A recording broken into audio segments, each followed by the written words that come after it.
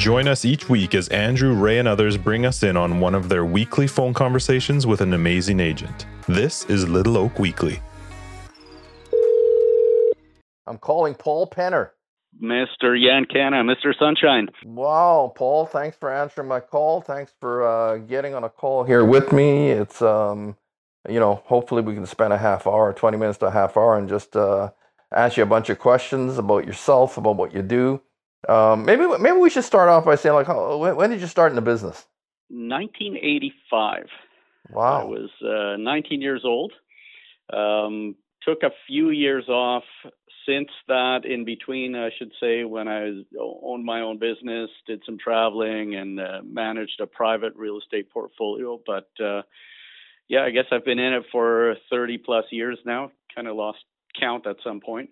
So your practice, I know that a lot of people think you just do commercial, but you're kind of like, you do a bit of both, don't you? I do. I started off selling only residential. And then more and more of my clients wanted help with commercial. So I signed up for the Urban Land Economics program at UBC. 4 years later, I got my ticket on that side. Now, probably about 2/3 of my business is commercial, and I still do some residential as well, mostly for my past clients. Awesome. So the other part of your life and real estate career that maybe only some people know, and maybe not everybody knows, and maybe some people know what you do, but they didn't realize you were part of our office, is that you've been teaching courses for the association like BCRA. And tell us a little bit about that. Yeah. Actually, thanks to you. I wasn't looking for that gig, but you had put my name forward and they suggested I consider it. I actually wrote it off at first, but I've always had this policy of trying to push myself out of my comfort zone. So I decided, give it a shot. Now, probably 10 or 15 years later since I've started teaching, I teach for council, or now BCFSA. I teach for the provincial organization at BCRA, and I also teach for the Real Estate Board of Greater Vancouver. And then a lot of those courses are offered throughout the province. So it's pretty cool. So the last couple of years, when you've been pretty much doing like me, teaching classes online, right? Yeah. It's been 2 years of Zooming, and I got to tell you, I'm getting a little tired of Zoom. But about a month ago, I got an invitation to teach for the Association of Interior Realtors. So they had me lined up for Revelstoke, Vernon, and Kelowna live and in person. The Revelstoke one didn't work out. I had to Zoom from the hotel room because there were some questions as to whether I had COVID or not. But Vernon and Kelowna were live, and I got to tell you, the rush of having people in person in front of you, fantastic. I wanted to give everybody a hug. It was such a relief from Zoom. So I'm kind of surprised. They had a meeting in Revelstoke. How many realtors would have attended that? Revelstoke had about 50 people. Well, they probably would have come up from Kimberley and from Cranbrook, as well as because there wouldn't be that many. Not too many people would come from Sicamous, or maybe a few. Yeah, I'm thinking Revelstoke, and I don't know exactly where the board boundaries are, but I think Cranbrook is part of Kootenay Board. Yeah, it is. So it's probably Revelstoke West and South that would get the attention. Got it. And maybe there were even some people from Vernon that were up there, because the class in Vernon was different from the class in Revelstoke. It was a different topic. So tell me, when you're doing these classes, what's your, over the years, what's some of the things that come up that you go, wow, I would have never thought that. Oh, is there stuff that comes up and you go, man, I couldn't believe this came up in the class? It'll vary depending on what I'm teaching. If you're teaching contract nightmares, there's all kinds of issues with multiple offers and other things that come to light. Commercial courses, it deals more with cash flows and spreadsheets and things of that nature. But yesterday I was teaching a course for realtors in Vancouver about hazards of older homes. And one of the pieces in that class is radon gas. And most people don't realize that there are pockets in the Lower Mainland that may have radon gas issues. Areas like West Van, North Van, Burke Mountain, and even Sumas Mountain out here in Abbotsford. Yeah, the radon gas is that's kind of a surprise to me. I didn't realize we had those things. I always thought radon gas came from decomposing matter under the soil. That's correct, right? It's a decomposing rock that has uranium in it, and none of us think of uranium in this area, but basically any areas where you're building on solid rock, there's a chance that there might be some uranium in that area, and as that decomposes slowly over time, it gives off some radon gas. Not a big deal as it comes up through your lawn, but if it comes up in your basement and collects in little pockets that aren't well ventilated, it can be a problem. So how would people, as realtors, what precautions can we take? Well, I think it's a great little opportunity for doing a David Corey pop-by. Go out there, buy yourself a little radon gas kit. They're about $30 at Canadian Tire, right beside the smoke detectors. Bring it to your clients, gives you a reason to stop in. They can put it in their basement or a crawl space, let it sit there for the prescribed time. They stick it into a box, ship it back to the company that manufactured it, and then they'll get a letter back telling them what the results were. And the thing with radon gas, the solution is usually pretty straightforward and not that expensive in our area. If you get super high concentrations, yeah, it can get expensive. But usually what you find out here is they'll just tell you, have better ventilation in your basement. So maybe you put your basement bathroom fan on a timer or something of that nature. And almost always that's all it takes if you even find radon gas. So the kit that you buy at Canadian Tire to do the testing, one kit will do multiple homes, No, one kit per home. So it's, you can either buy them an expensive bottle of wine, or you can get them a radon testing kit. Give it to them as a Christmas present or whatever other reason you're stopping in. So what's the kit worth? About $30. Oh, that's Paul. This has got to be like one of the golden nuggets of the call that you've given everybody a heck of a reason to pop by, bring value, and maintain, stay connected to your past clients. I love it. Exactly. And, even if they're in an area that isn't likely to have radon, gives you a reason to come by, or give them a CO2 kit. Either way, right? Right on. I love it.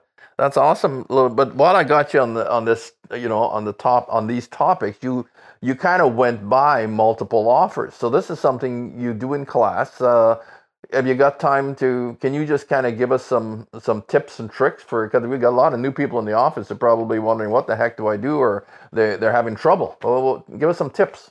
Well, what we're talking about in that class is more of a risk management piece. So what do you do when the multiple offers come in? One of the biggest things is comparing those. So what we talk about is just create a spreadsheet. What's the offer price? What's the deposit? What are the dates? What are the conditions? Any other stuff? Put that on one big spreadsheet so you can show your client, look, here are the different offers. Here's a summary of it. Because as you go through each offer, they'll forget what that first offer looked like out of 8 different offers. So if you build yourself a nice little spreadsheet, it doesn't have to be that elaborate. Just cover off the main stuff. Then your clients can make a decent decision of which one to go with. And then we also talk about different factors of what's your reputation worth. If you build a decent reputation, maybe the selling agent will take your offer over the guy that's a disaster to work with, even though the other guy's offer is a grand or two above yours. So you the first part of your answer, you covered off representing the seller in a multiple offer, and then you switched at the end to representing the buyer and how you could win, right? Exactly. Yep. So that's good information. Any other tips about helping? Well, you just had the one tip about building good rapport with the listing agent for winning when you're representing the buyer, and I think that's a problem that a lot of people have. Right? They have to write many offers with their one buyer to finally find a place for them. Exactly, and that fair enough, but that rapport piece that if you've been in it long enough, you've dealt with people that seem to have little organization in how they do business. So when it's time for a subject removal, you call them up, hey, how's that subject removal come along? Oh, expletive, is that today? Right? Stuff like that. And they just seem to be reacting as opposed to being proactive. And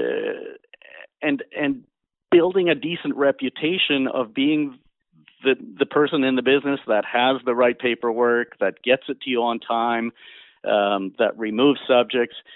And ultimately, what I've found, or at least the impression I get, is your clients tend to be a reflection of you. So if you're a disaster to work with, guess what? You're probably dragging clients that are a disaster as well with you.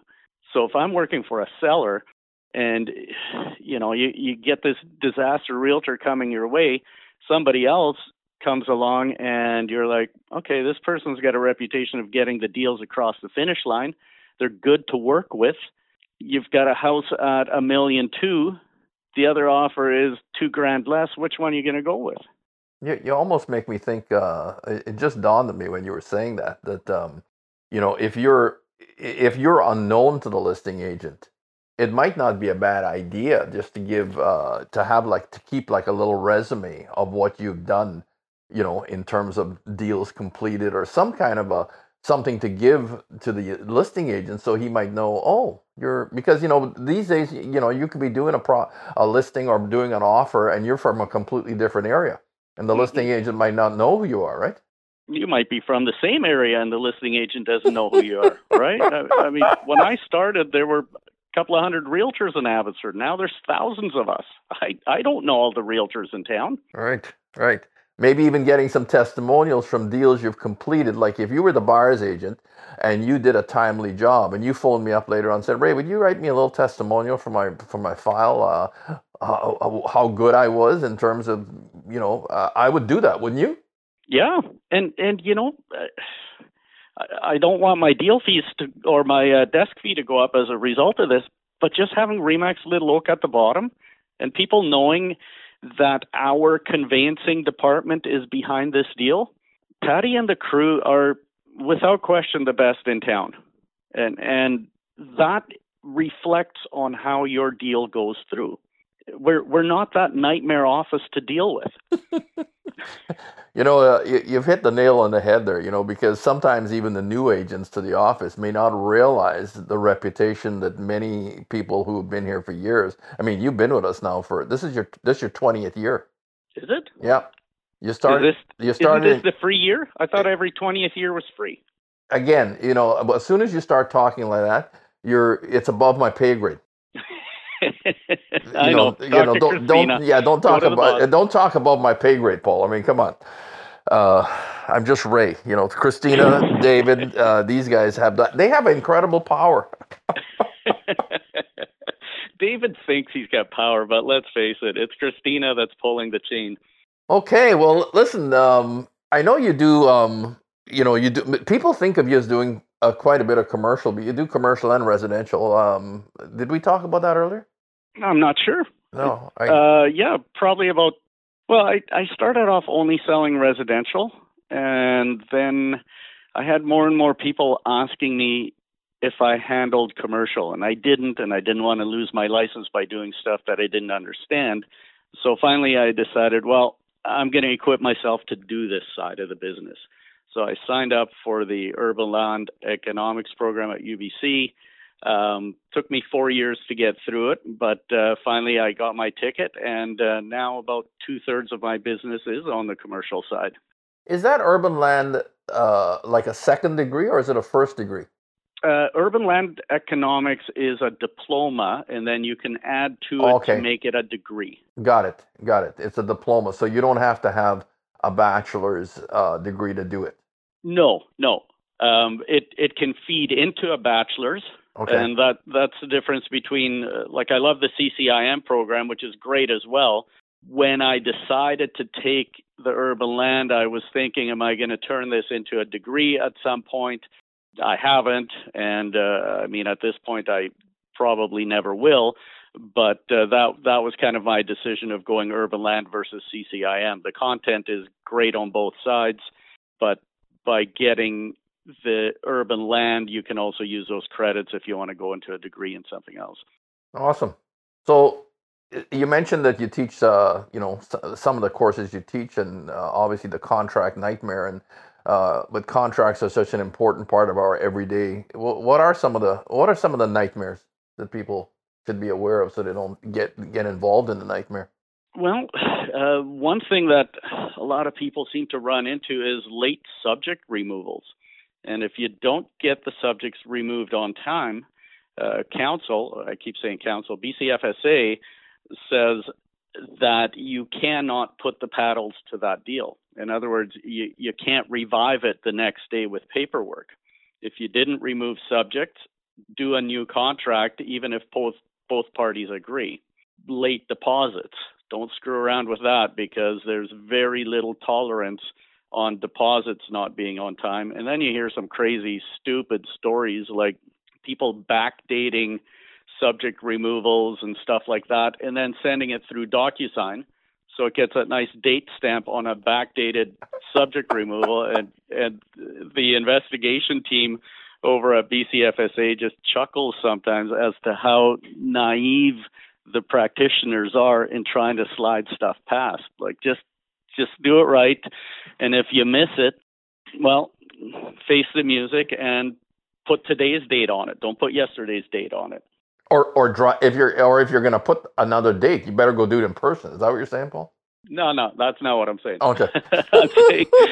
And the other piece is, I still love the story that I had from, and it wasn't David, it was a different broker that was telling me he went to counsel back then on a case, and he was on the hearing panel, and the practitioner walks in and says, "So which one of you guys is my broker?"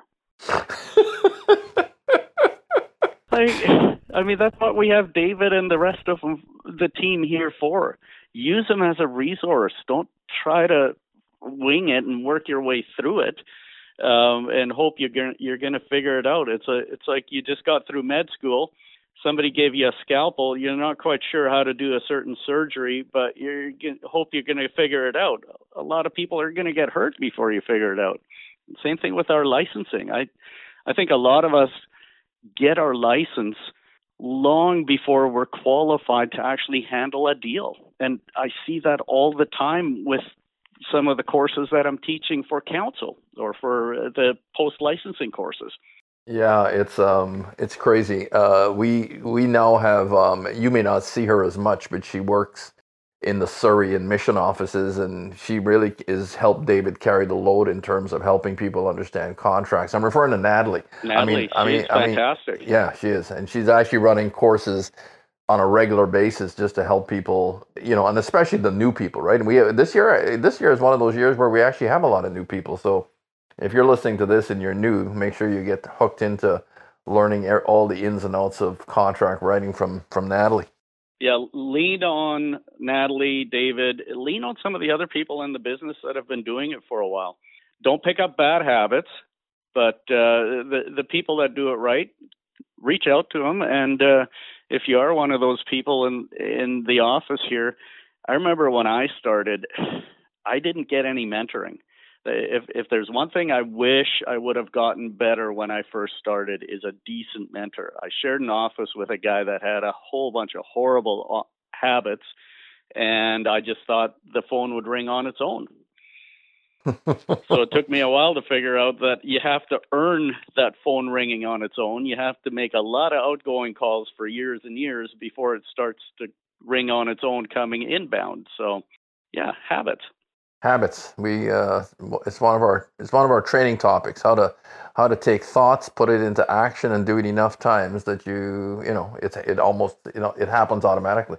Yep. Just like practicing scripts, right? Just practice them, and then you don't have to do a canned presentation, but answers seem to come naturally if you've worked it long enough in rehearsing a script. You know, it's funny you say that because I oftentimes use the illustration that when you get into real estate, it's like you went to a different country and they speak a different language, and you got to learn the language, right? Hey, my one of the things that always comes to mind to me, and I got to give you credit for it, is in the absence of value, price becomes the issue. And how many times do I use that when I'm doing a listing presentation? Just remind myself, show enough value, and you don't have to accept a commissionectomy. Correct. Well, listen, we talked a bit about your teaching. We talked a bit about your practice. What are some things about you that maybe people don't know? What do you like doing when you got some time? I like hiking. I like photography. I love good food, good wine, and then got a family to look after and spend time with. Now, some people probably have this question. I know I've wondered. You've posted some pictures on Facebook, etc., more than once, where you've got this bird sitting on your head. Tell us about the bird on your head. Well, I guess my go-to hike is Elk Mountain out in eastern Chilliwack. And often when I do that hike, you run into some whiskey jacks, and if you give them a peanut or something, they'll do whatever trick you want. So, by the way, I've done that hike 48 times this year, so I got to get 2 more hikes in to hit that 50, which was my goal for this year. So, shouldn't be a problem. How long is that hike in terms of kilometers, and then how much elevation do you gain? I think it's about a 10K. I could look up the elevation gain, but it's about a 10K hike. So 10K in or 10K in and out? Return. Okay, got it. I think that's right. How long does it take you? I've decided to stop running down because it gets tough on your back. Here it is. Yeah, it's 9.96 Ks, and it's about 825 meter gain. So nowadays, I typically do it in about 2.5 hours. How long does it take to get up? That is probably just over an hour, probably hour and 15, something like that, hour and 20. And for somebody that's a novice, how long would it take them? Maybe hour and 3/4, maybe? Yeah, I would say that's a comfortable pace. Nice. Now, keep in mind, I'm a 56-year-old guy. Like, you should be able to keep up with me. Don't let the gorgeous locks of hair fool you. I'm actually getting up there in age. Well, that's great, Paul. You told us about the business. You told us about yourself. I know you're married and have children. How many children do you have? 2 of them. One is teaching. She's about to start actually at Hanson as an art teacher. She got her master's in theology at out in Scotland at St. Andrews University, and my son's at UFV. He just graduated this year, so he's been applying for med school. So we're all hoping he can beat the odds and get in there. It's a tight entry requirement. So in the meantime, he's doing some research for some of the profs at UFV. So if anybody needs you, Paul, there may be some agents that need you from other parts of the province that aren't in Abbotsford. Are you easy to get a hold of? Yeah, just go to the end of the cul-de-sac beside the photocopier upstairs. That's where I am. Or just phone. You know what I like about our office is you can phone the office. You could be in Revelstoke. We have agents in Revelstoke. We have agents in Grand Forks. You can be anywhere in the province. Phone the office and just say, I want to speak to so-and-so, and they'll patch you through. It's crazy. Perfect. Yeah, by all means. I take referrals. I think this year I paid out about $150,000 in referrals. So wow, you paid rather than other agents getting all of nothing. You paid other agents $150,000 in referral fees? Yeah. Nice. Well, listen, Paul, it's been a pleasure talking to you. And anytime, Ray. We'll have to get caught up again another time. Sounds good. Have a great day. Yeah, same Bye, to you. everyone. Bye-bye.